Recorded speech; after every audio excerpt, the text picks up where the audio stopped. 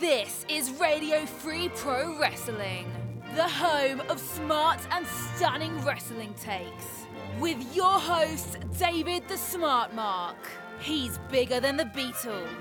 And stunning Sean Burkhead. He does the Lord's work. Welcome to Tuesdays. Yes, this is Radio Free Professional Wrestling. Don't change the channel. We are here, and I am here for the return of one person, the best professional wrestling podcast co-host in the United Kingdom. David the Smart Mark is back at Radio Free Professional Wrestling. David, how you doing? Mate, it's so good to see your face. It really, really is. It's been a while, unforeseen circumstances, but I am back for a bit, and I am delighted to be so. And it's just, your words you'd never thought you'd say. I really missed you. David, the check is in the mail. It might not clear. The check is in the mail. All right, Mr. Heyman. Let's move over to the Control Center. I'm going to catch you guys up with the weeks in wrestling professional news. This is your Radio Free Pro Wrestling Control Center. All the wrestling news you need to know.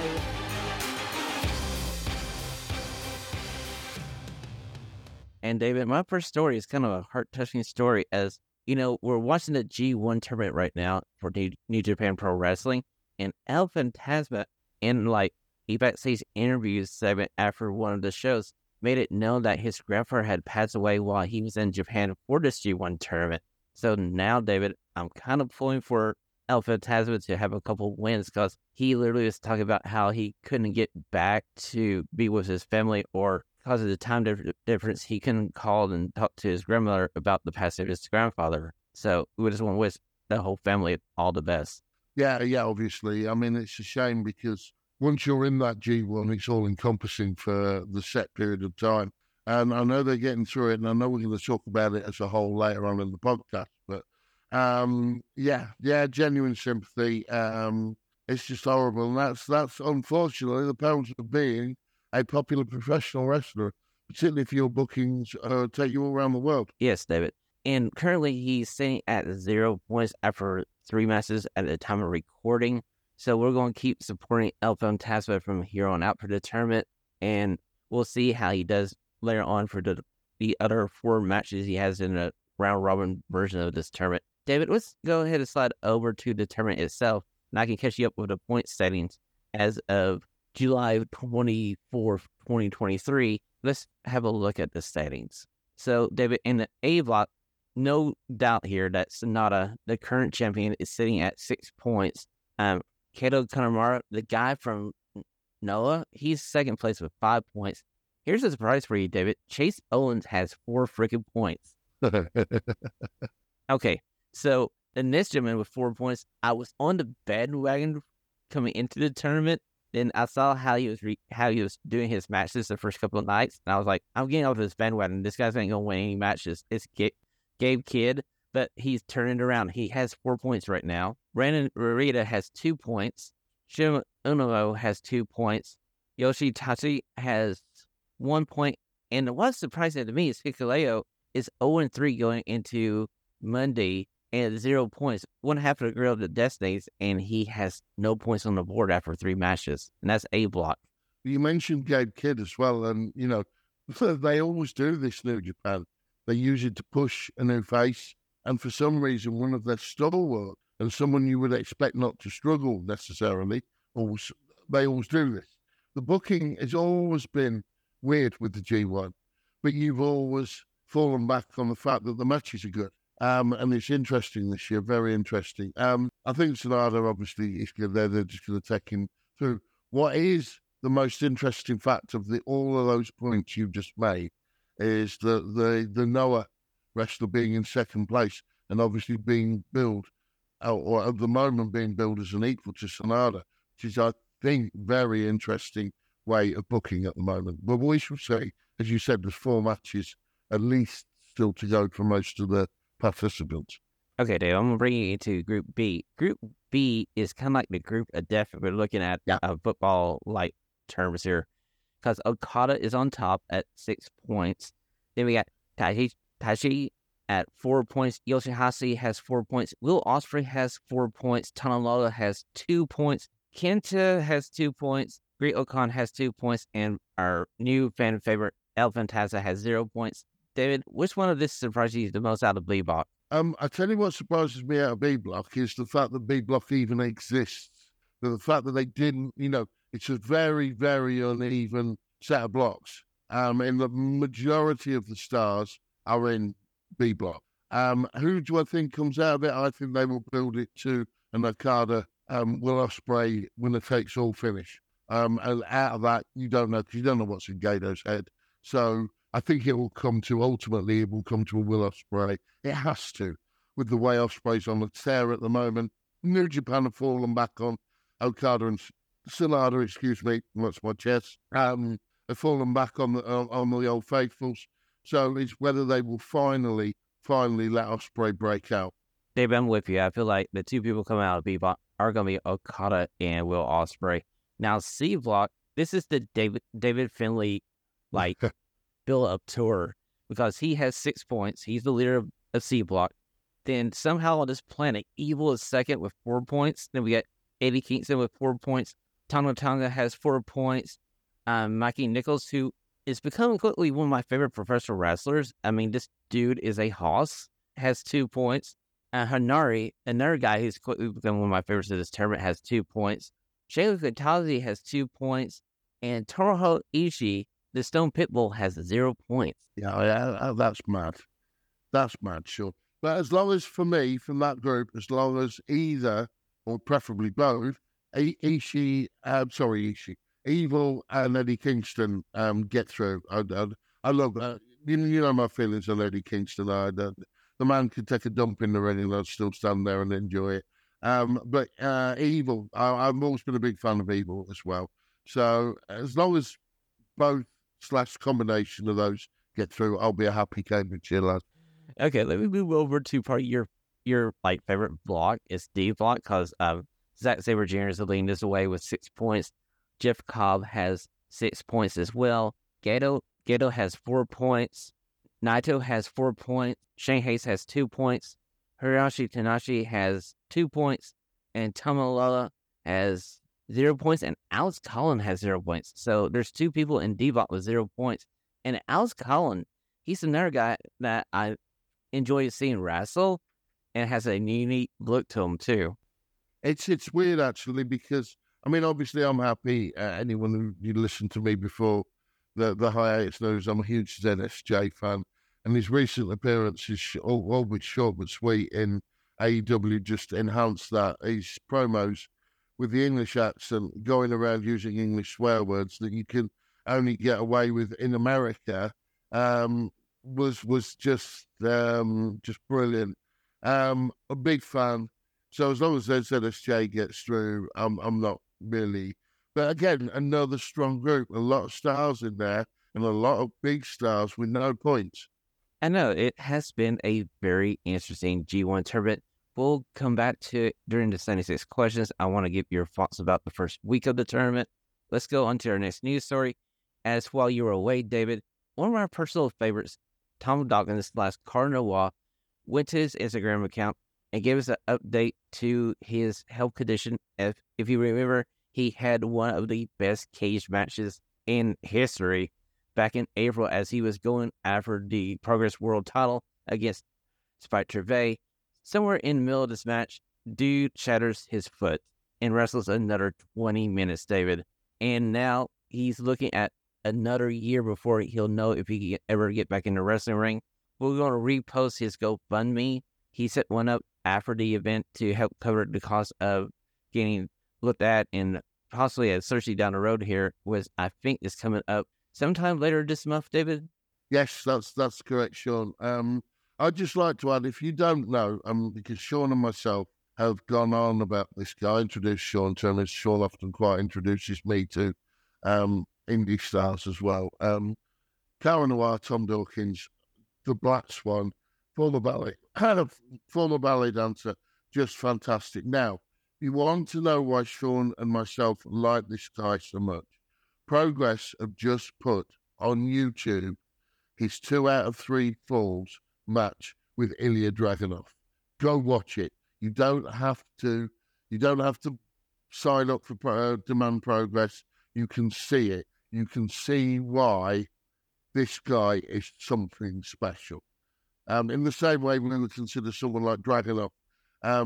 Initially, we liked Walter Gunther until, he stole Sean's ideal woman.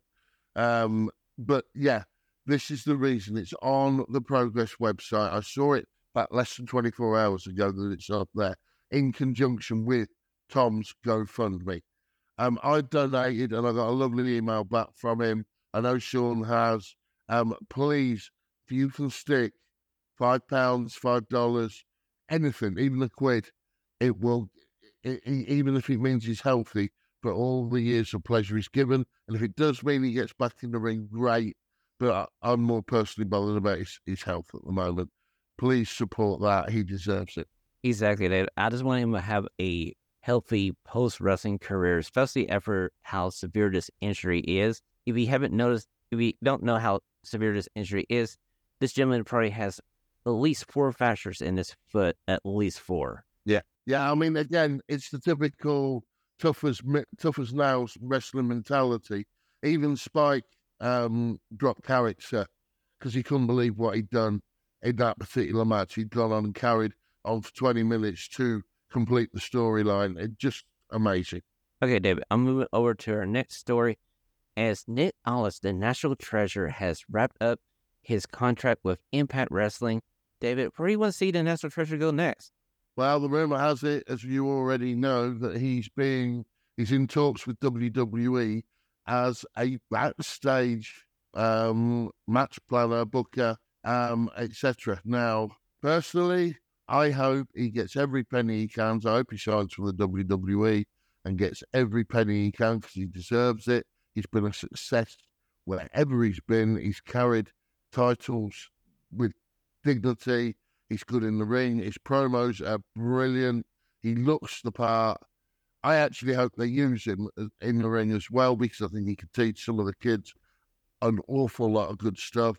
But I just wish him, I hope he gets every single penny and maximises his salary from the WWE before he packs up because he deserves it. So, David, we got one person possibly going to the WWE/NXT. We have another person who left the WWE and went back to Impact, and that was Eric Young, as he had an interview with Denise Asario, and he was explaining that he left the company due to the fact that a certain person came back into power in said company, and the plans for him were changed.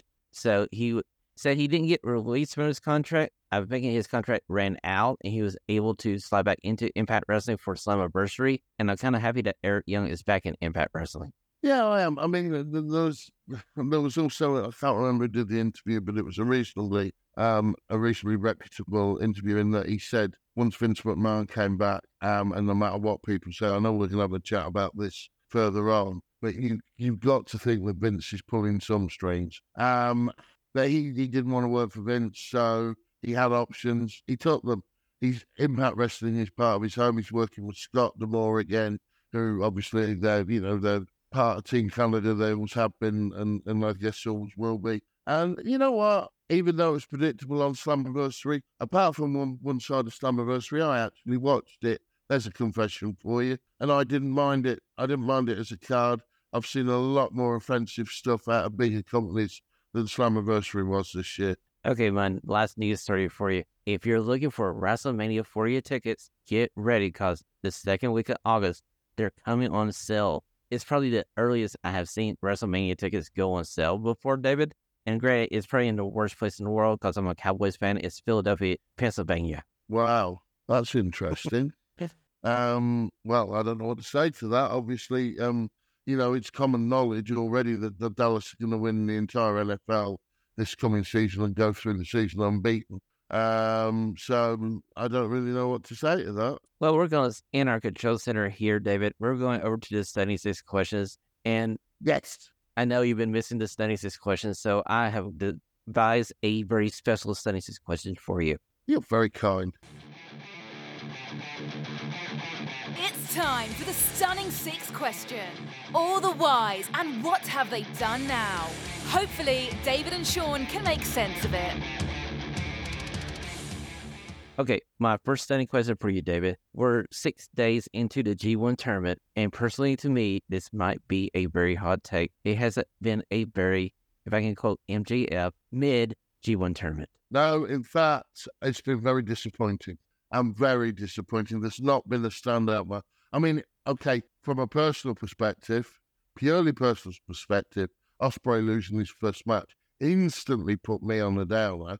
And it's only Zack Sabre Jr. at the moment that's remotely keeping me interested because I can see Ospreay. They're leading to an Ospreay Okada end in one group. Hopefully Zack will go through. So I'm almost like I'm waiting. It's like, come on, get interesting. Get interesting. Let's have some 5 stars, not as in Meltzer and not as in the Meltzer loving 5 stars, as in some proper 5 stars. Oh, sorry, we're not allowed to slap Dave up, are we? Okay, so David, I've got a feeling maybe they're saving themselves later on for the second week or towards the end of this G1 tournament to kick it into another gear. Now, one thing I do enjoy about the new setup for G1 are the 4 blocks and the fact that all these cards so far have been about 3.5 hours. So it's been like consumable to me. I know you always say, hey, it's the one time where it's at a civilized time for all you British wrestling fans. yeah, you're right, Sean. It is, but it isn't at the moment because obviously as they hit you hard and fast, it's all right, but no, I'm not knocking it, but I would just wish they were slightly better. Valid point about the 3.5 hour cards. Yeah, a lot better in that respect. David, I don't mind waking up at 5 a.m. Eastern instead of, 2 a.m. Eastern for a longer card. 5 a.m. is a perfect time for the East Coast, so perfectly fine with it. Okay, David, my second stunning question for you. This one's kind of one of my favorite professional wrestlers from AEW who really didn't have a great run with the company. I don't know if it was him or it was the bookers in AEW, but... Yeah, you did. Yeah, you did.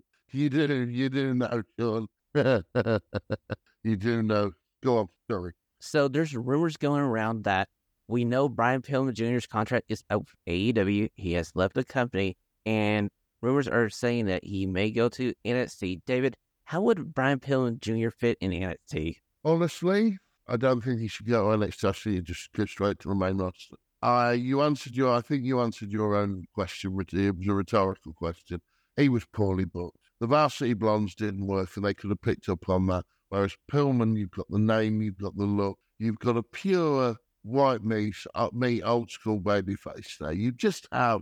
And I think he should go Raw. I really do. Not SmackDown. SmackDown's a better program. And I think he should start straight away in Raw. Give him a chance. Almost give him a minder as well. Have a senior guy take him under his wing.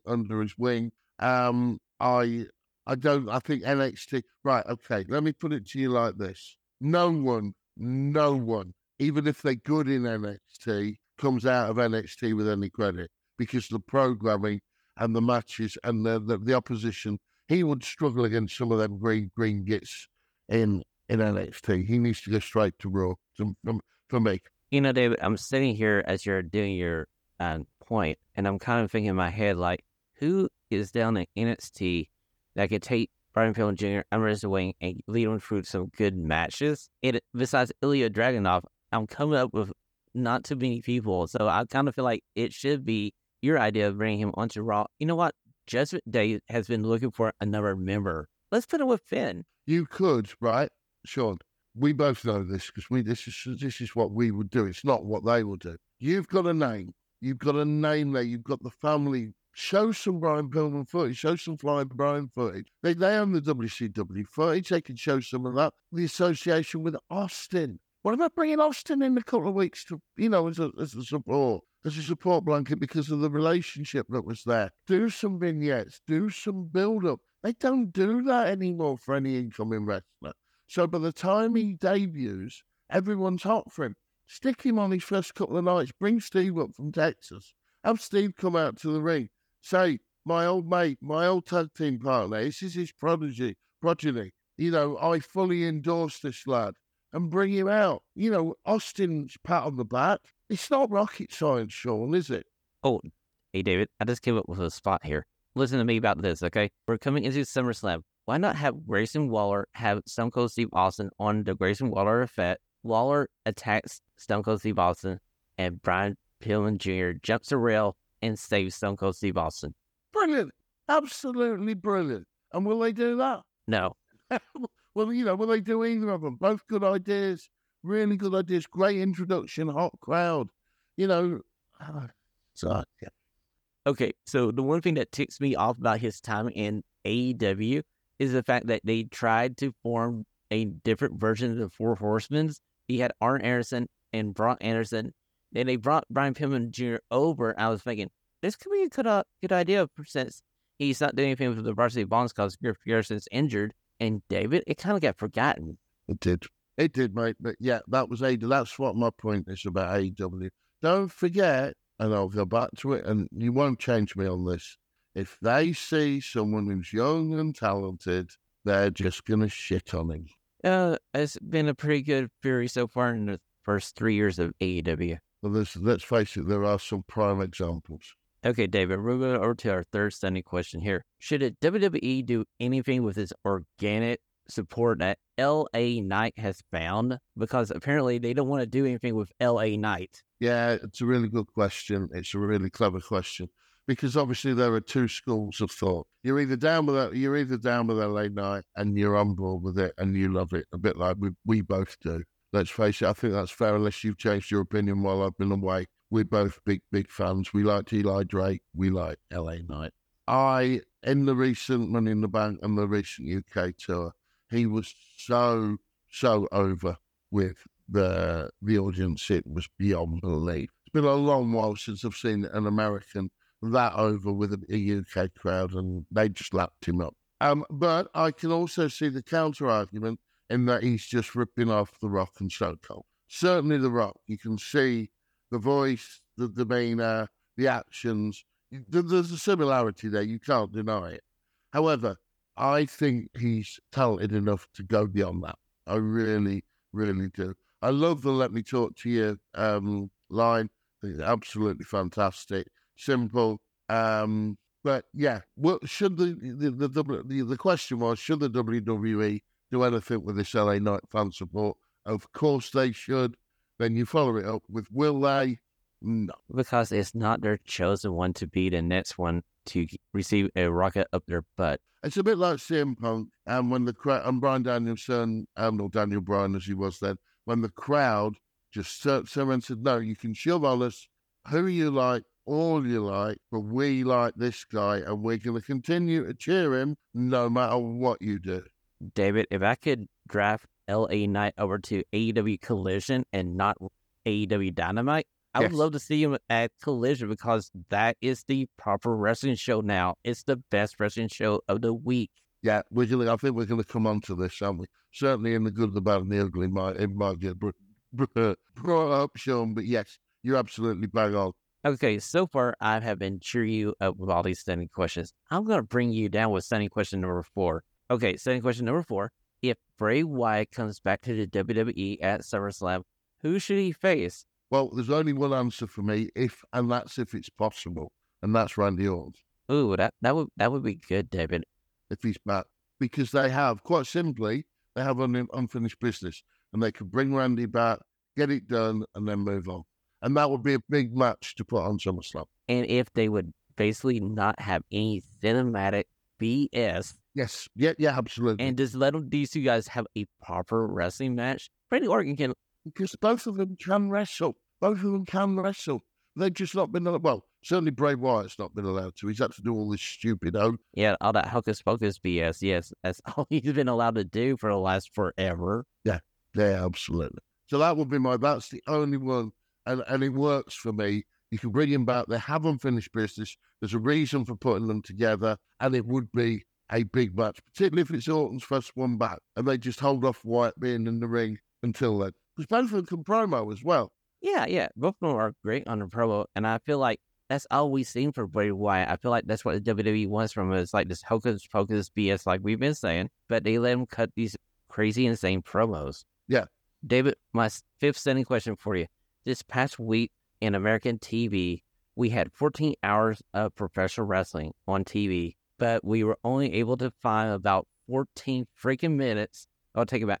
Strike that. 44 freaking minutes time for women professional wrestling in a week. David, that's a joke. Right. Okay. First up, really interesting stat. 14 hours of American TV wrestling.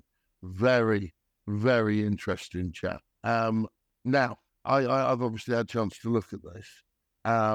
We only got 44 minutes of women's wrestling. How disappointing is this? To answer that question, hugely. But Sean, I'm going to tell you why in a minute. You tell me why, and let's see if we come to the same conclusion.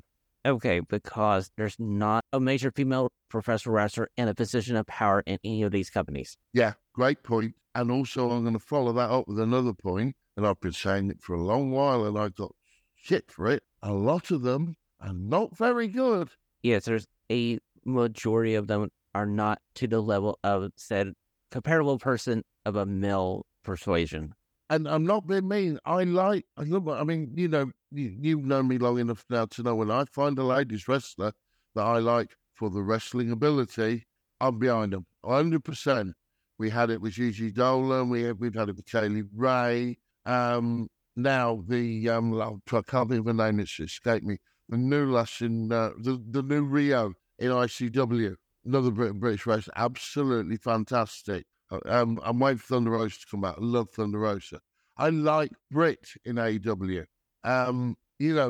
But there's not enough of them. All they want to do is just do stupid. No, where we heard this before, do stupid spots to get themselves over, and they end up injuring each other and themselves.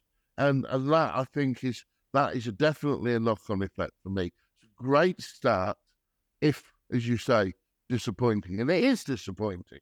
Okay, David, what led me down this road for this question was back on last week's episode of AEW Dynamite, the quote-unquote Button Guts edition of AEW Dynamite. We had a very short Britt Baker match, and I was like, what the freaking beep? Yeah.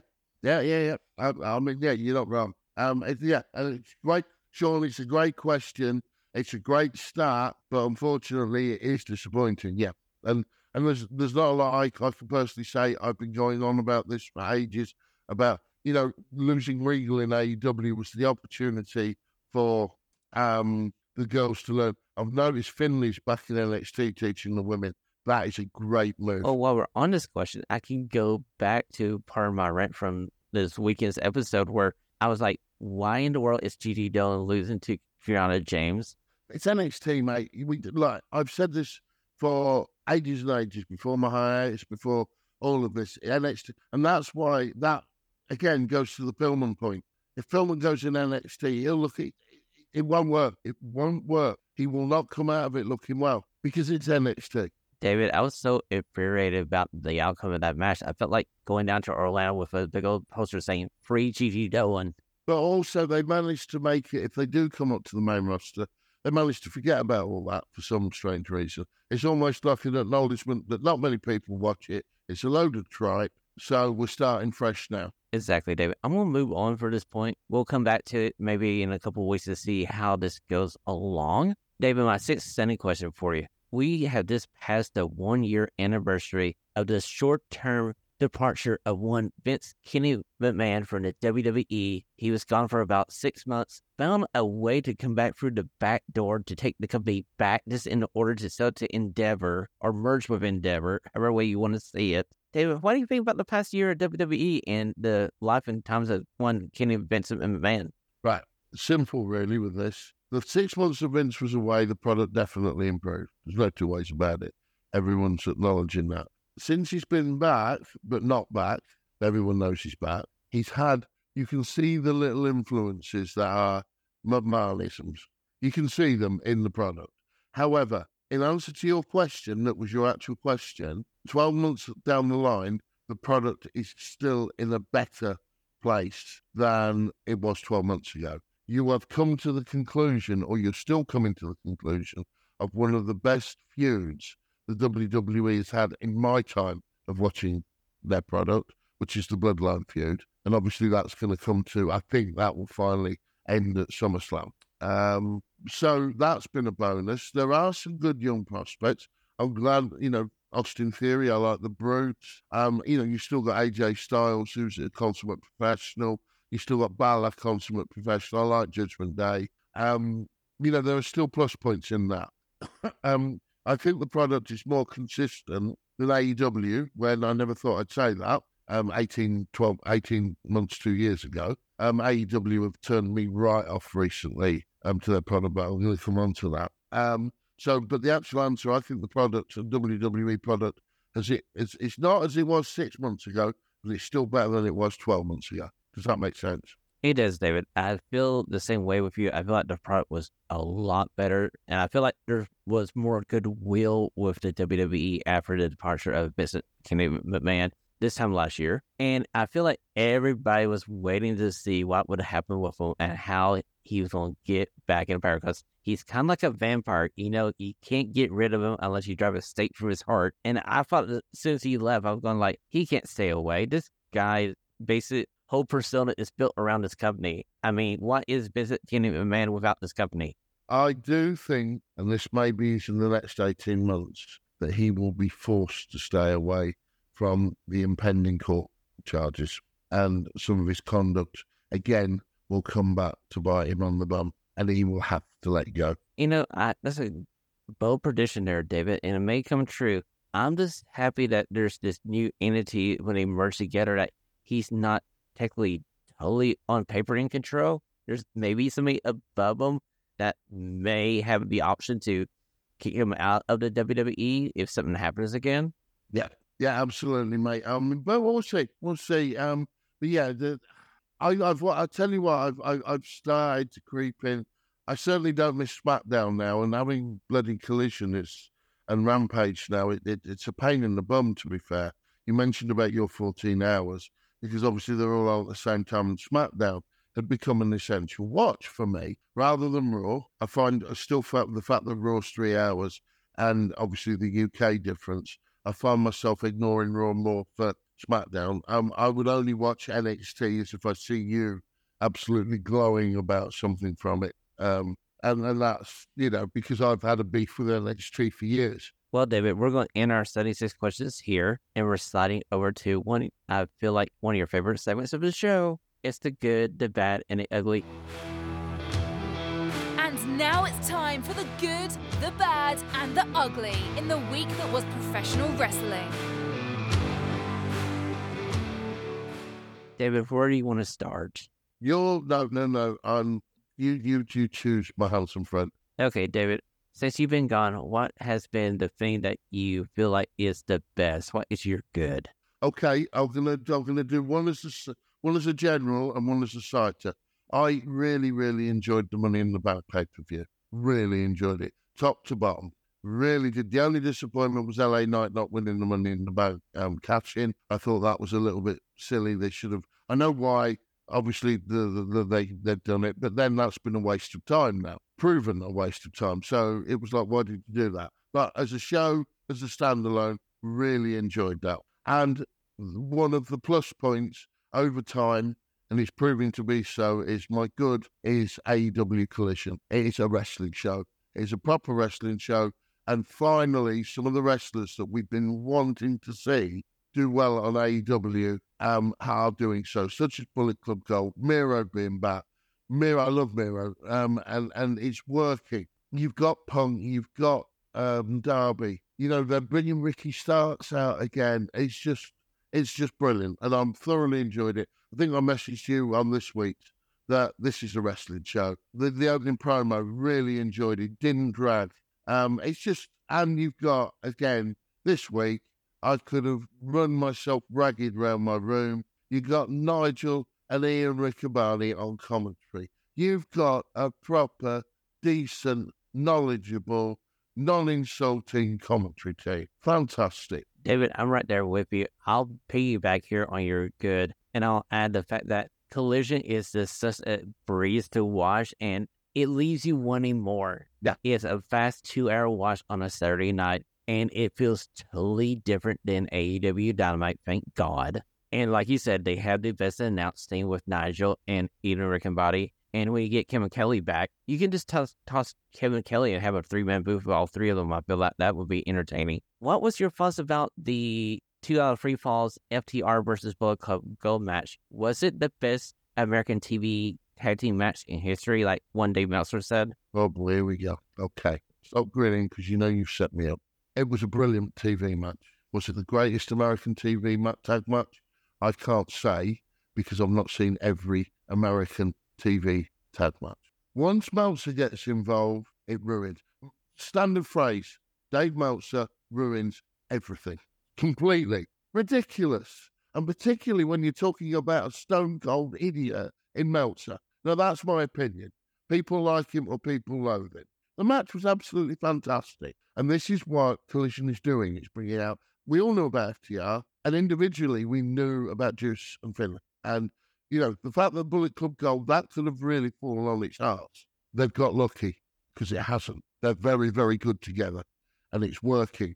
There's the proof. Or we're thinking about Dave Meltzer saying this is the greatest American TV tag team wrestling match. My first instinct was, Dave Meltzer, I grew up in the South. I know the Midnight Express and Rock and Roll Express. And I'm thinking they had to have a match just as good as this one. I will go as far to say this 2 out of 3 falls match with FTR and Bullet Club Gold is probably the best modern day professional wrestling tag team match on TV. And I'm saying modern era from like 1993, 94. Once Vince McMahon successfully took over all of the territories, there was never another territory out there with TV, and you still have WCW, and there's probably some good WCW tag team matches there that can rival this. But I would say from 1993 onward, this is in my top 5 tag team matches. When you made that point on social media, I sat there in my own house and applauded.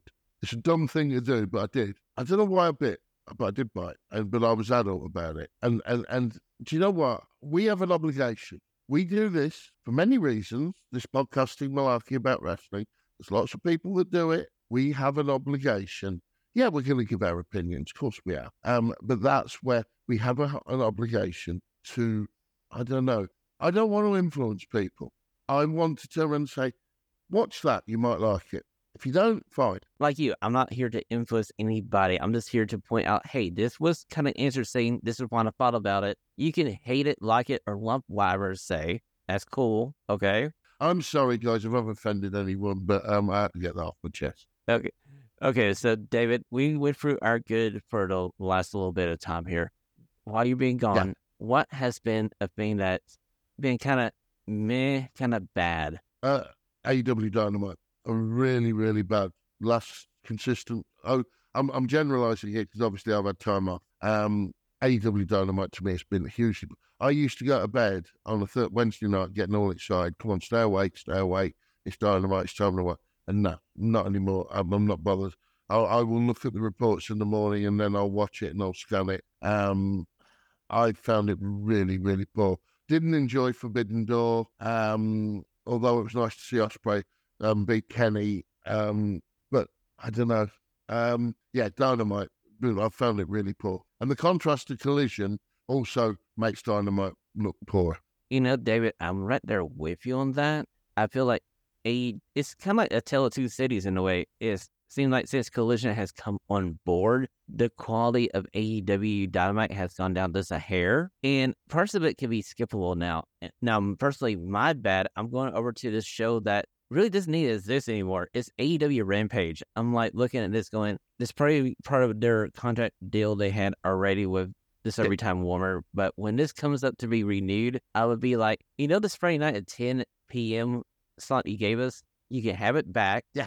Can we add another hour to Collision, or can we add another hour to AEW Dynamite? We don't need this Friday little 1 hour window because it's obsolete now since you got Collision. It's funny you should say that because there's very, very strong rumors. One of those things that you've just said they're doing, that with the success of Collision from the quality of the show, that they are looking at binning Rampage, but unfortunately adding a third hour onto Dynamite. You know, David, another thing they can get rid of is Battle of the Belts because that has been a total failure. Yeah, I agree entirely, mate. But hey, that's my bad.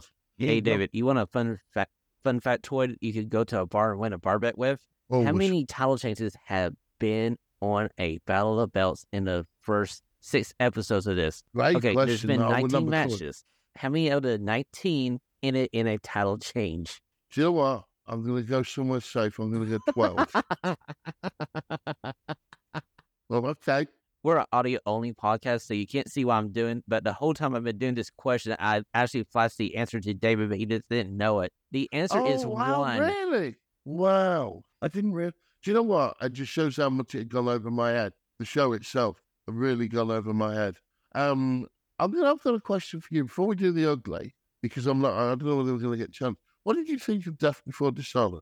I haven't seen Death for Dishonor yet. That's for the fact that there has been so many wrestling shows going on that I'm waiting to get paid here so I can actually buy, because it's like $40 to watch Ring of Honor, and there's 2 matches I want to see on that. It's the 2 main events they had. I want to see those. So eventually I'm going to watch Death for Dishonor, but from what I've heard, what I read on the internet, it was a good ROH card, and I wish, since we were talking about this 1 hour time slot, instead of it being AEW Rampage, can we not just make it ROH Honor Club, whatever you want to name this ROH TV show? Yeah, yeah. Now, I'm slightly different to that. I watched it and I was disappointed. The opening match between Commander and Gravity was truly awful. It was truly awful. They just didn't gel. There were so many botch spots. It wasn't great. I felt it was a rushed together card. I mean, obviously they couldn't help the Mark Briscoe scenario with Mark Briscoe getting injured. And then I think it was very clever to go from blood and guts to just quickly shove Pac in there. But also I felt that someone of Pac's talent and standing, it was a bit of a sacrificial lamb because they were never going to put the title on him. So I think they shoved him in there just for buys. But the result was obviously forthcoming. The 4-way tag match is very much worth the watch, and I was pleasantly surprised by the outcome there. But then Impact have done that to me with Subculture winning. I've got to get that in quick. Subculture becoming Impact Tag Team Champions on Slammiversary. Well done, Mark Andrews. And oh, blimey, my memory is atrocious at the moment. And the Modfather. Anyway, yeah, Subculture winning that. So two good tag team matches there. And yeah, the main event. Go on, Sean. You know what, David? I'm right there with you. Flash Morgan Webster. Flash Morgan Webster, thank you, Donald. I mean, Subculture is one of those acts that I wish would be on a bigger stage, but I'm happy where they're at because they're at a position where they're getting shown on weekly TV, even though it's Access TV and Access to have the biggest reach in North America, but still, they're there, they're kicking ass. Yeah, no, great point, Sean. Sorry, carry on. Okay, David, we did our good, we did our bad. What has been the thing that you wish you get back on this podcast and yelled about? Simple, 2 words. And he constantly and consistently lets the wrestling business down and makes an embarrassment of a product that I love and have adored for nearly 50 years now, and that is simply Jon Moxley. Pack up, retire, sod off, and when you get there, sod off some more. I do not want to see images of you and your stupid deathmatch stuff on telly. It ruins it completely. You know, David, I was watching Blood and Guts, and, it felt like War Games for a little bit. I was happy they brought weapons into it. I know a lot of people were kind of turned off with the fact they used weapons. Now, one of the weapon choices, I was going like, this might be a bridge too far for this type of match. And you know what I'm talking about? It's a bed I would not lie on. Right. Some points for you about Blood and Guts. It's a War Games match, right? We listen to our podcast. What have we consistently said? It used to be one of our favourite old school matches for War Games, yeah? Is that fair? Yes, it's one of my favorite matches, yes. When have you ever watched a War Games match where every individual had an entrance at the 5-minute point? True. Usually you would have them like by the cage waiting to go in. They're all around absolutely. Building the tension, maybe a few verbals, maybe even the odd punch thrown, maybe even the scrub, just building it up till I get in that ring. Yeah? Didn't do that. The weapons, you've named it. You've nailed it already. The weapons were ridiculous. Moxley getting in straight away, giving forks to everyone. And do you know what tickled me? The look on Pat's face when he gave him a fork. And you almost confirmed, that almost gave away that what was going to happen with Pat later on in the match. Because it was like, okay, when it was announced, it's a strange choice, but I'm just happy to see Pat back. I'm glad he's fit. I'm glad he's back because I've loved him for years, etc. But it was just awful. It really, really was awful. And you say the bed of nails. What does he think? He's an Indian faker that lies down on there and, as someone walks across him, to heal his back problems. Because that's, obviously that's what they're genuinely used for in real life. Just ridiculous. See, David, my problem with that was once you do a moonsault onto a person, onto the bed of nails, that should be the end. That should be like, hey, dude, I surrender. I'm referee, ring the freaking bell. She finished him, yeah. I didn't mind the finish, but the camera work missed it. You didn't realize what had gone on. Exactly, David. Me and Ashley have been talking about this the last 2 weeks on the weekend edition of Radio Free Professional Wrestling. AEW has a serious production miscue, flaw, inaccuracy. I don't know if they're hiring people locally to do a lot of the production, but they honestly made me wish Kevin Dunn could teleport over from WWE last week. And boy, that's just me grasping at straws. Yeah. And that's desperate. That's desperate. That's desperate. Yeah, I mean, mate, I don't know. But yeah, Moxley, that image of him with all the spikes in his head when he did that Japanese show in between Forbidden Door and Blood and Guts, it was just, well, mate, you're a former WWE World Champion. You're an AEW World Champion. Carry yourself with a little. We talked about Nick Aldis. Could you imagine Nick Aldis doing that? He carry himself as a champion. Could you imagine Flair doing that? Yeah, Flair bled, but he did it for effect and he did it at the right time. And the Moxley hasn't got bleach blonde hair. I don't know, surely it just, I've got more and more just, and you know what, I keep wanting to message him and say, keep a shirt on as well. I know I'm not a particularly fine figure of a man anymore, but, you put him next to Claudio and Pac, and although I have to say, I wasn't expecting Kota Ibushi to come out in that condition either, were you? Well, I mean, me and Ashley talked about it on the weekend edition of the show, but hey, no, it's fine. I'm just kicking it back for people who may have listened or want to go back and listen to it. Me and Ashley got around to the point that she learned through a after the show speech from King Omega that Kota Ibushi flew in the day before Rampage. So we're thinking jet lag could be a possibility there. Since it's basically like a 16-hour time difference between Tokyo and the East Coast, okay? And the fact that he's coming off of a serious major injury from his time in New Japan Pro Wrestling, on top of the fact that departure from New Japan Pro Wrestling was not one bit amiable. I mean, they had some bad blood. No, it wasn't. Yeah. You're not wrong, and I think we know why, or some of the reasons possibly why now. But yeah, all right. Now, granted, for New Japan Pro Wrestling's defense here, the people in charge now aren't the same people that had the issue with Kota Ibushi. They kind of change over. Yeah. But even so, anyway, sorry, I didn't mean to react. Ashley, sorry, my sweet. But yeah, no, Moxley can do one for me. I'm done with it. Really am. David, you led me right into my ugly. If you haven't picked it up on it, it was the fact that AEW for the last month or so have had these freaking miscues. They had one Saturday night. Oh, hi, Jay White. David, what's Jay White's finisher? It's the Blade Runner, right? Yes. Oh, yeah, of course it is, yeah. He said something for the Blade Runner, and they panned the camera to the outside. He almost missed Jay White in the finish. They did, yes. But it seems to be a common thing, as I say. The Blood and Guts finish, you were wondering what was gone, because they just, it wasn't a bad finish, because obviously Moxley realised they were down to 3 members. Claudio was outside the cage, and Wheeler was being hung by the chain. And, it's like, so it was a good reason to tap out. And then they missed the handshake because they'd gone off the air, which I don't think would have been a bad thing to put on air. How do you feel about that?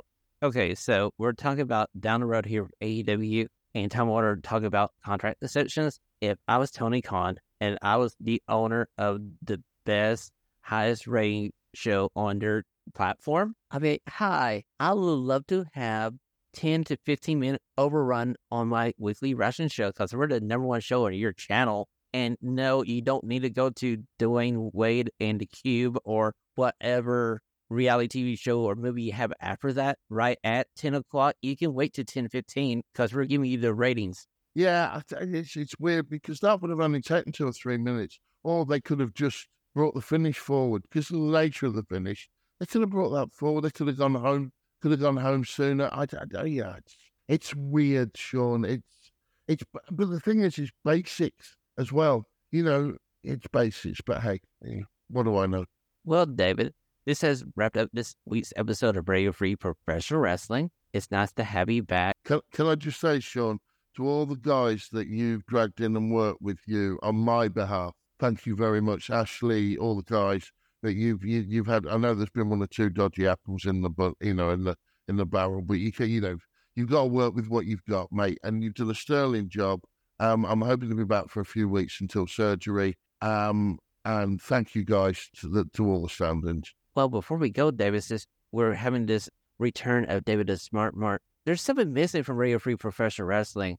A certain cup. Hello, Randall. How you doing? Yes, I'm speaking to you now, Randall. I want this rematch. I don't care if it's a 4-way with me, David, Greg, who delusionally thinks he's the Churchill Cup champion. I don't know how he thinks that. But hey, let's settle all this at All In and All Out. Winner takes all. How about it? Can I make a suggestion, Sean? Yes. And we can think on about it because we have the time. You mentioned Randy. You mentioned Greg. You mentioned you. You mentioned me. What is the obvious thing that we do? Team Churchill Cup. Never been done before. Ooh. Allied Powers versus Team Canada. I kind of like the sound of this. We can have, Team RFPW versus Team whatever they want to call themselves. Team Maple Syrup, Team Canadian Bacon. Ooh, Team Justin Beaver. Justin Beaver or Beaver? I think Beaver's probably better, although I don't think he's ever seen a beaver. Ladies and gentlemen, this has been Radio Free Professional Wrestling. That has been David the Smart Mark. Until we see you this weekend for another edition of Radio Free Pro Wrestling on the weekend, have a stunning start to your week and enjoy your professional wrestling. And welcome back, David the Smart Mark. Great to be back, mate. I missed you, missed everyone. Love you all. See you soon. Christina here. On behalf of the guys, thanks for listening. Like the show? Do us a favor and share it with a friend. Have a stunning question? Email it to the show at radiofreeprowrestling@gmail.com. Until next time, this has been Radio Free Pro Wrestling. Stay stunningly.